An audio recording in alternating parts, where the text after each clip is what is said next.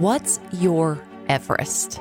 You know, the highest mountain on earth, a metaphor for a goal that is so big that it scares you to even speak it out loud. That goal that takes more than a season, a year, or maybe takes a lifetime to even accomplish. I'm Colleen Rue, the voice of the mountain and your host as we meet inspiring individuals who know what it's like to set big goals and how to accomplish them. Welcome to My Everest, a 29029 podcast.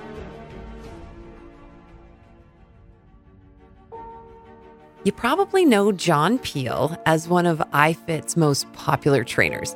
His iconic smile, positive attitude, amazing abs, and his globe-trotting workout series. Life's hard for two reasons, right? You're either staying in your comfort zone or you're leaving your comfort zone.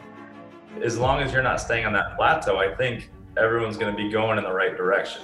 His ability to drop these nuggets of wisdom and motivation have inspired the masses for more than a decade. But like you and me, John's life wasn't a straightforward path to celebrity trainer status. For about a month, I was dark. Like, I'm talking dark to where, I didn't want to be around anymore, and it was scary. John sat down and shared his story with me. And I learned a lot, not just about John Peel, but about how we can be resilient and how we can take even the darkest of experiences in our own life and turn them into something that can inspire others.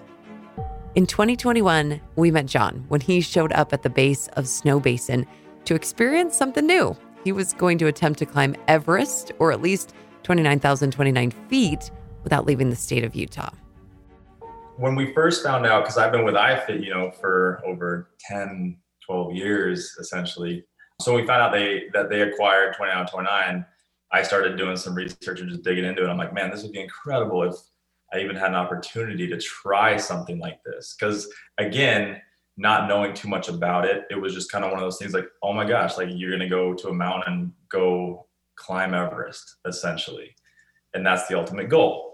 But little did I know really what like the community was about, what the process building up to 29029, the things of the coaching, the videos, the motivation, the stories behind it. Unfortunately, I wasn't able to be a part of it because I was signed up so late to it and still didn't know what that was. Getting that first like taste of the mountain showing up, it brought me kind of back to like playing days, like where there's a big game and you're walking out of the locker room and you're like, oh shit, like this is real. Like what is about to happen? Like this was kind of one of those things where I'm like, gosh, I'm okay. And I'm pretty strong when it comes to incline training. I do a lot of hiking in Arizona. But then when you get to the reality of it and you go and you just see the beast that's in front of you, and you're like, wait, how many times I got to go up that thing? And then why do I have 36 hours to do this? Like, man, we are in trouble. Like, that's a long time, which means this is not going to be easy. And I think just looking at the big picture of it, that's what's going to defeat you. Is like, you can't look at how many times do I got to 13 times, 16 times, whatever it may be, depending on the mountain. Like, that was the one thing that I just told myself, like, don't look at it like that. Let's just take it a little step at a time and see where it gets you. But I think just seeing everyone else's excitement and then the motivational speakers, when Colin spoke and Jesse and all those guys, and then hearing Mark come out there who started the whole thing, and like hearing them just talk about it, that it's more just about the community. This is not a race. This isn't something that you're going to go and like, no one cares about what time you get. It's more just about like experiencing every route, every time you meet a new person, and just the stories that can be told. And actually just like it settled me in before we kicked off and started going. At 29029, one of the things we love to do is tell people stories. And we have a website just full of stories of people who have overcome or people who have come to the mountain. And maybe they didn't overcome that first time, but they had to come back and they had to do it again. And that spirit of grit that 29029 brings out is so unique from other events I know that I've experienced. Did you have that same feeling? Yeah, absolutely. And you said it best, the grit. I feel like that's the best way to explain what it is. You have to be gritty. It's going to get gritty. But yeah, just hearing people's stories, especially the ones who have returned because they know how hard it is just to get there and show up and compete with your best. And someone's best that's there could be finishing it and earning the hat. Or someone's best could just be getting 2 laps done. We got to meet some participants who showed up a year later and got 4 laps and 6 laps and, just beating their personal best. And I think that's what kind of put everything into perspective is realizing that, we are all out there. We are all different athletes and we're all cut from a different cloth, but we all come together to help motivate one another. And I think that's what the community is now.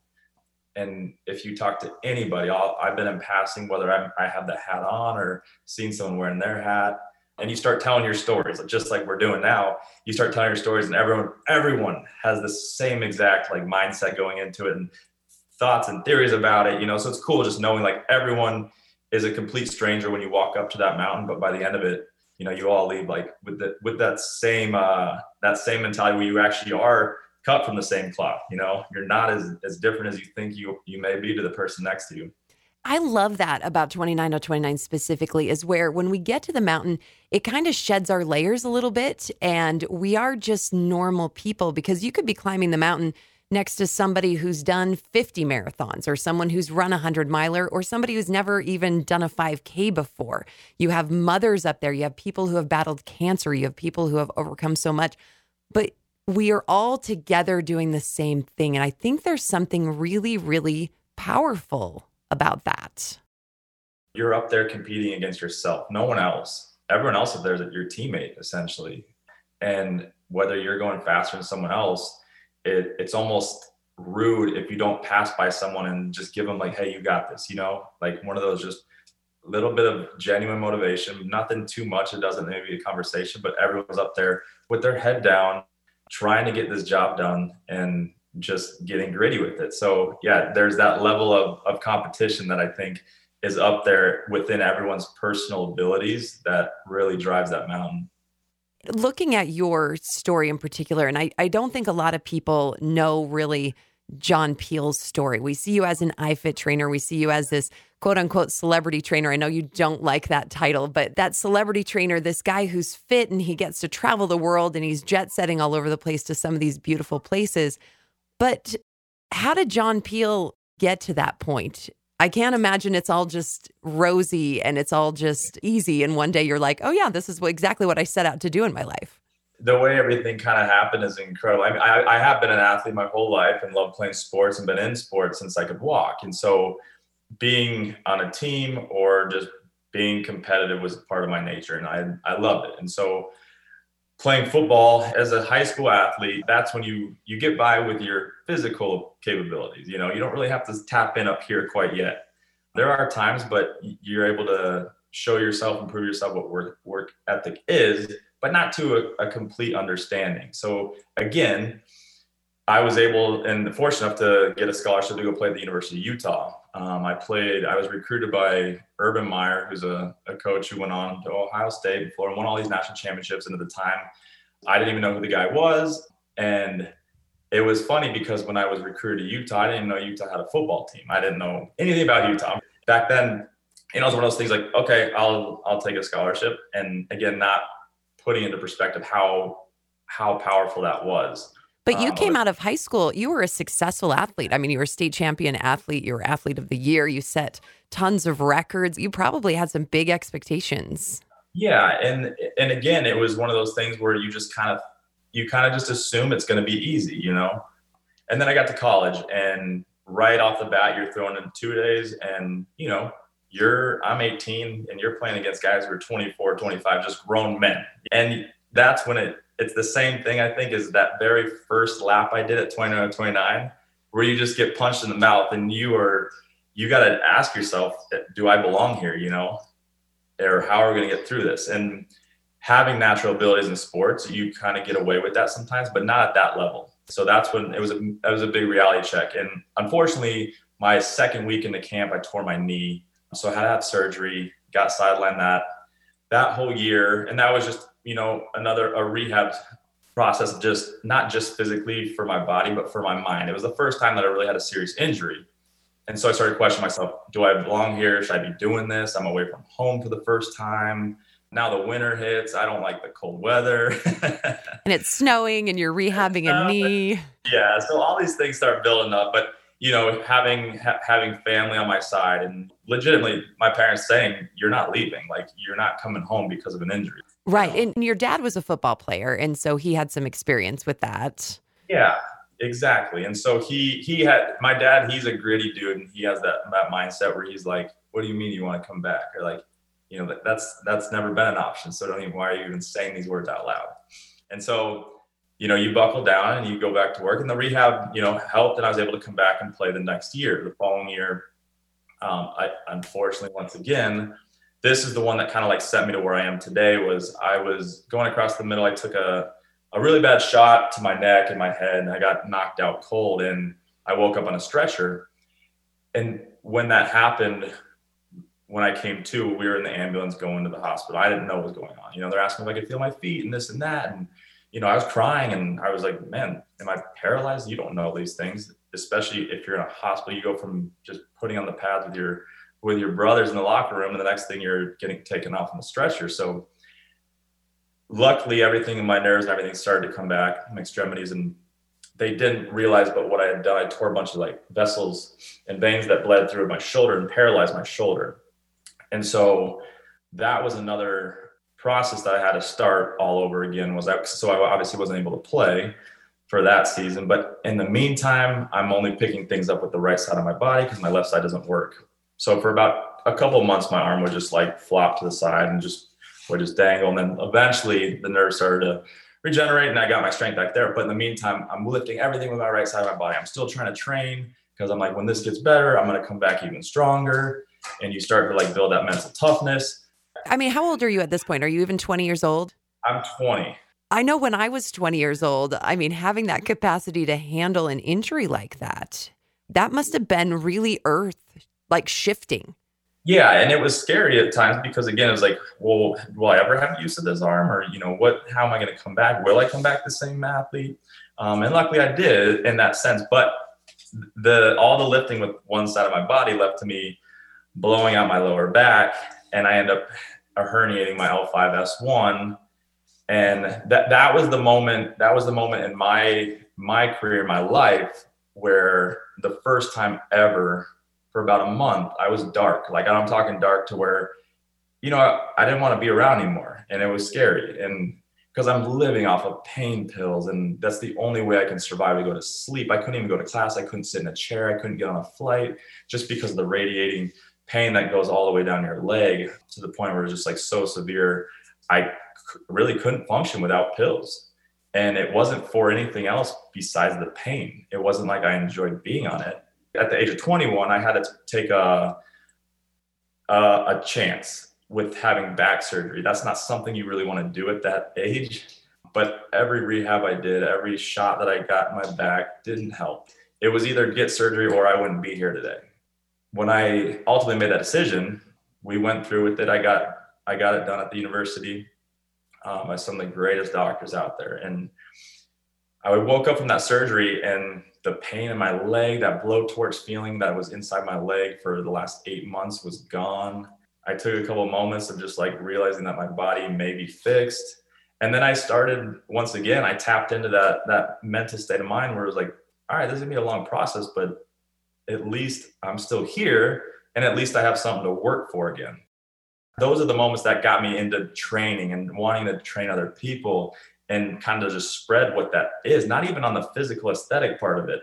Like that comes with the package, but it was more just that mindset, having that mental state of mind that we can create ourselves into something that we really want to do without letting our physicality break us down. Because I mean, our brain and the power that we have up here is so much stronger than what we have throughout the rest of our body. So figuring that out and tapping into that and learning that and actually experiencing that, I think is what really, really brought me to being and wanting to explore this new world of sharing that. It was definitely a blessing in disguise having that injury. And it's hard to see those blessings and maybe the end when you're in it. Like you said, I mean, you had to wade through a really dark spot. And I think anyone who's been through chronic pain knows what you're talking about. They've been there. And a lot of times they can't explain that pain and they don't know what to do with it. And finding yourself in that spot can be a real challenge to navigate. And that must give you a whole different perspective when you work with clients. I mean, you work with clients that are the full gamut now, clients who I'm sure go through these same things.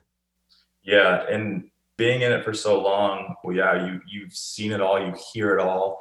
people who have way worse stories than I ever will, and again, back to everyone coming together and actually being cut from the same cloth. It's everyone wanting to experience a better person that goes into or leaving it than they came in going into it. And it reflects a lot on who we are as just human beings, that we always want to do better. We always want to be better. That's why we do anything in life, to just try to progress at these little things, whatever they are, and stacking these little habits, just knowing that, yeah, everyone's gone through something. And whether it's the most minimal thing, whether it is, stage 4 cancer, whatever it is, these things that people are beating and conquering every day, I think just builds up to mental toughness. And that's what we get to bottle up, and something else down the road may come, whether it's facing the mountain, and it's like, how am I going to get through this? But then you just open up that bottle of mental toughness, and it's like, oh, this is game, set, match. I got this. I've been through a lot worse than this. So those experiences, I think they help grow other attributes within your mindset for sure. And with your injury, did you get back to playing football in college? Where is that injury today? Again, with the rehab, when I started the rehab process, once again, it was one of those things where it's like, all right, I'm going to go back to work and do this again. We've done this before. And this one was a longer time away from the field, but I got myself to good enough shape I was able to be cleared by some doctors and go play again. So I actually ended up finishing off my college career, my junior and senior year. I was able to play 2 years in a row. And with, lingering pain for sure, I had to stay away from a lot of things. As a young high school kid, you're like, put as much weight on the bar as you can. Let's go squat it. Now I don't do that because we train a lot smarter as we get older, because we have to. We don't recover as fast as we used to. And so things like that obviously changed a lot. But I was able to come back and play 2 more years. And yeah, I still deal with back issues, but nothing like they were. That my disc will, slip every now and then. And when that happens, I know it's about a week process to where I got to get back on my feet and do the things right. But if I keep up with maintenance and all that, then things are usually pretty solid and pretty good. When you suffered these injuries and it kind of changed the trajectory a little bit, luckily you were able to finish out your collegiate career with football. Did you ever see yourself as going into the fitness industry before that? Like, was that part of what John Peel wanted to do? After the back surgery happened, I personally would spend a lot more time than I think the average healthy athlete who just goes in for that hour-long training session with our strength coach, and then just leaves. I knew I had to take a little bit more time and care, so I would stay longer hours in the gym after we'd finish with a team workout and just do some little things for myself for rehab. And then some other guys kind of like started jumping on board and be like, all right, what else are you going to do today? And it was kind of cool. Like, is that sensation like, oh man, guys are like looking at me to help them with other things or like working out. And I took it wholeheartedly, and I really appreciate it. And so it became one of those things, like people started calling, all right, what do we got Body by Peel today? And not going to lie, most of the workouts that we would do after our workout were just more aesthetics. It's like, oh, we didn't get to do some curls today. Let's go get the arms right. I mean, you're still college boys, right? I mean, yeah, totally. Yes, totally. You're college boys and you want great abs. I mean, we get it. It's totally right, good. Exactly. It was the summertime. But yeah, and so like that's kind of like where I grew this passion for it. And I was like, oh, this is kind of cool. And then one thing led to the next. And then I was starting to train some more guys for the combine when they would graduate. So going more into sports specific, still through football. And then I would coach some high school kids in Utah after I graduated. And that's kind of when I was like, yeah, this is what I want to do. I don't know where it's going to take me or what it's going to lead to, but definitely I want to help people. I want to work out with people. I want to stay in shape myself because I know how important it was for my mental and physical state of mind. When did it take off to the point that you weren't just working with high school kids playing football in Utah? When did you see it become something that was, wait, I'm really good at this. This is something I can really offer to really high-level athletes? So once I graduated from Utah, I moved to LA, had some opportunities out there in fitness, and more on the corporate side, not the hands-on training, but I knew no matter what, I was going to just still do that on the side. So when I got to LA, I kind of just started, and I feel like I might have just right place, right time, met the right people right off the bat. And then the referrals started coming through left and right. Pretty much had a full schedule, and I stopped working for the company that I was out there for just because I knew that wasn't my calling. And it just picked up so fast that that's where I kind of put all my time and investment into. So I was training anyone from CEOs of companies to professional athletes to the maintenance guy who worked at our apartment that I was living at the time. So it didn't matter who I was training. It made me become a chameleon as well, in the sense of being able to adapt. I never put myself in one category. It wasn't just professional athletes. It wasn't just celebrities. It was just a big group, a mix of people, of everybody. A lot of trainers will just stick into one kind of client. But, you hear, especially with iFit, you're talking to the masses. You're talking to the moms who just had a baby a few months ago, and you're talking to the men who have decided that they were a football player, but now they're a little bit older and they want to get back into fitness. And then you also have high-level clients. How is the training different, or how is it the same with those different clients that you have? I think just having an overall perspective of what we're there to achieve, being around so many different athletes and so many different range of people growing up through my own training, trainers who trained me. I think what happens is within 10, 15 minutes of getting to know someone, see the way they move, you can pick up on it fast. You can tell, is this going to be a mentally weak or a mentally tough client? When we're talking to the masses, like with iFit, I can't control everyone's machine that's in that class because they're at home. If I'm with them physically, I'm going to help them out. I can see the way they're doing it. So you have to be able to speak to people in a way to make them feel comfortable, with also giving them a push. I'm not a drill sergeant by any means. That's not my style. I'm not going to sit and scream and yell, and because I've had that, I've been taught that, and I don't translate like that. Some people do, and that's okay. And that's why I'm not for everybody. Not every trainer is for everybody as well. But what I'm going to do is help you tap into some of those potentials that you may not be able to actually see in yourself or even feel essentially in a workout. Sometimes it has to be the right word at the right time to get someone to spark and just go crazy. Being able to feel and express what I've been through physically, and with coming back and with having to find that grit inside, even though if you feel completely defeated at times, I think seeing that and reflecting and helping people find that in themselves, I think goes a long way. Colin O'Brady talks about this all the time. What's your Everest? What's your big goal? What are you reaching for? And we use the mountain as a metaphor. What's John Peel's big goal? What's your Everest? My personal Everest, and I don't know if my wife can attest to this, spending those moments now, just cherishing when we're not chasing our Everest. It's going to be more just being in the moment and creating this family atmosphere that we have now with our daughter. She's going to be 2 in about a month and a half, and not always chasing our Everest in the sense of being everywhere, and being okay with that. I think we're more uncomfortable when we're home for a couple of weeks at a time. Right now, it's just going to be absorbing those moments at home and actually just not putting in all this time to the next big thing that we're going to go do, but just understanding that we're home for a reason, because we have traveled and we have worked, and now we've earned this time to reflect, and we don't do a good job at that, and we both will admit that, so it's because we're always on the go, so it should become our norm. So I think our Everest is going to be our calm, and just making sure that we can take full advantage of those moments. I appreciate that a lot, and I think other people will as well, because there's times and seasons in our life that sometimes it's time to push for the summit, and other times it's to recognize that there's other things. And becoming a parent, becoming a spouse, those things can change our priorities. And not saying that we are washed up and we're not going to do anything anymore. It's not that. It's that there are times and seasons, and being able to refocus that, which is difficult for a lot of people. And like you said, sometimes that is an Everest. Being at home and having to step back from what you're used to, that can be really challenging, just as challenging as pushing a mountain. Sometimes I find it easier to go out and do a 4-hour run than it is to sit with my kids and entertain them for 4 hours. Absolutely. It's true.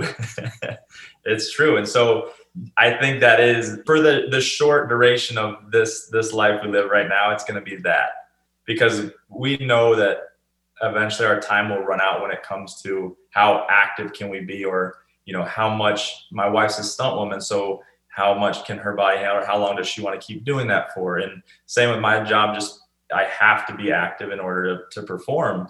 And so eventually we know the reality of it, things can change fast. being able to handle ourselves when we aren't active, I think that's the biggest, for us, is going to be the biggest competition. Our Everest comes in all different shapes and sizes, and that's a really great one. I've been a personal trainer and things in my lifetime as well. And when your job demands your body to be in that kind of shape, and like you mentioned, yourself and your wife with her stunt woman things that she does, it is something that can't go on forever. It's not, I mean, it can at a certain level, but it changes, and we have to be okay with it changing. How do you deal with that? I mean, it's hard when our bodies change.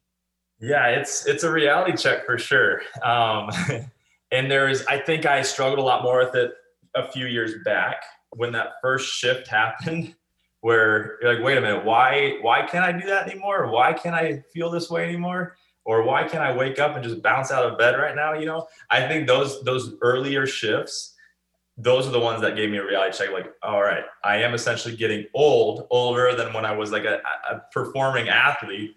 But now it's to the point where I think we're okay with that particular extreme moments in our life running its course, because now I see myself, you know, wanting to be able to bend over and walk and play with my daughter and do those things that, man, if we keep going this route, I don't know if our bodies can keep up, you know, and if something extreme happened, like what if we couldn't do these things? So I think it's kind of just that win-win situation. We're going to play it out until, you know, it's done playing its course, and then it's time to settle in and embrace that as well. But again, back to your point, settling in is really hard. It is really hard. And I was having a conversation with an older athlete the other day, and I had made the comment that age is just a number. And it was interesting, the response I got, where she said, no, it's not just a number. I have different challenges. I have a different path that I need to take. And it kind of set me back a minute, because I'm used to being that cheerleader, like, you can do anything. Age is just a number. And it took me a minute to really digest that and think, there's a lot of wisdom in what she's saying, where we don't treat ourselves today like we did 20 years ago.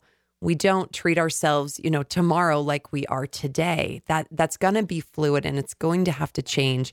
But that doesn't mean we can't still do big things. They just might be a little different. Yeah, they might be a little different. And I think it was said, life's hard for two reasons, right? You're either staying in your comfort zone or you're leaving your comfort zone. And so I think that goes with everybody in whatever journey they're in, whether they're starting to taper off or they're starting to take this to another level. As long as you're not staying on that plateau, I think everyone's going to be going in the right direction. Always be climbing. We always say that with 29:029. Let's always. just keep climbing. It doesn't matter which way. Just make sure it's up. Unless you're in that gondola, because that ride down is so nice. That's your one reprieve that you get. That's your rest that you get. That 15 minutes down the mountain. It's so glorious. And rest is glorious, and balance is glorious, because it just makes all those other things that we can do, we can be that much more grateful for them on the other side. Absolutely. There you have it. My Everest, the latest episode of the 29029 podcast. If you enjoyed today's episode, make sure you subscribe wherever you get your favorite podcasts. If you'd like to learn more about 29029 events or read more stories from an incredible community of individuals, you can head over to 29029everesting.com. That's 29029everesting.com. I'm Colleen Rue, the voice of the mountain. Keep climbing. We'll meet you at the next summit.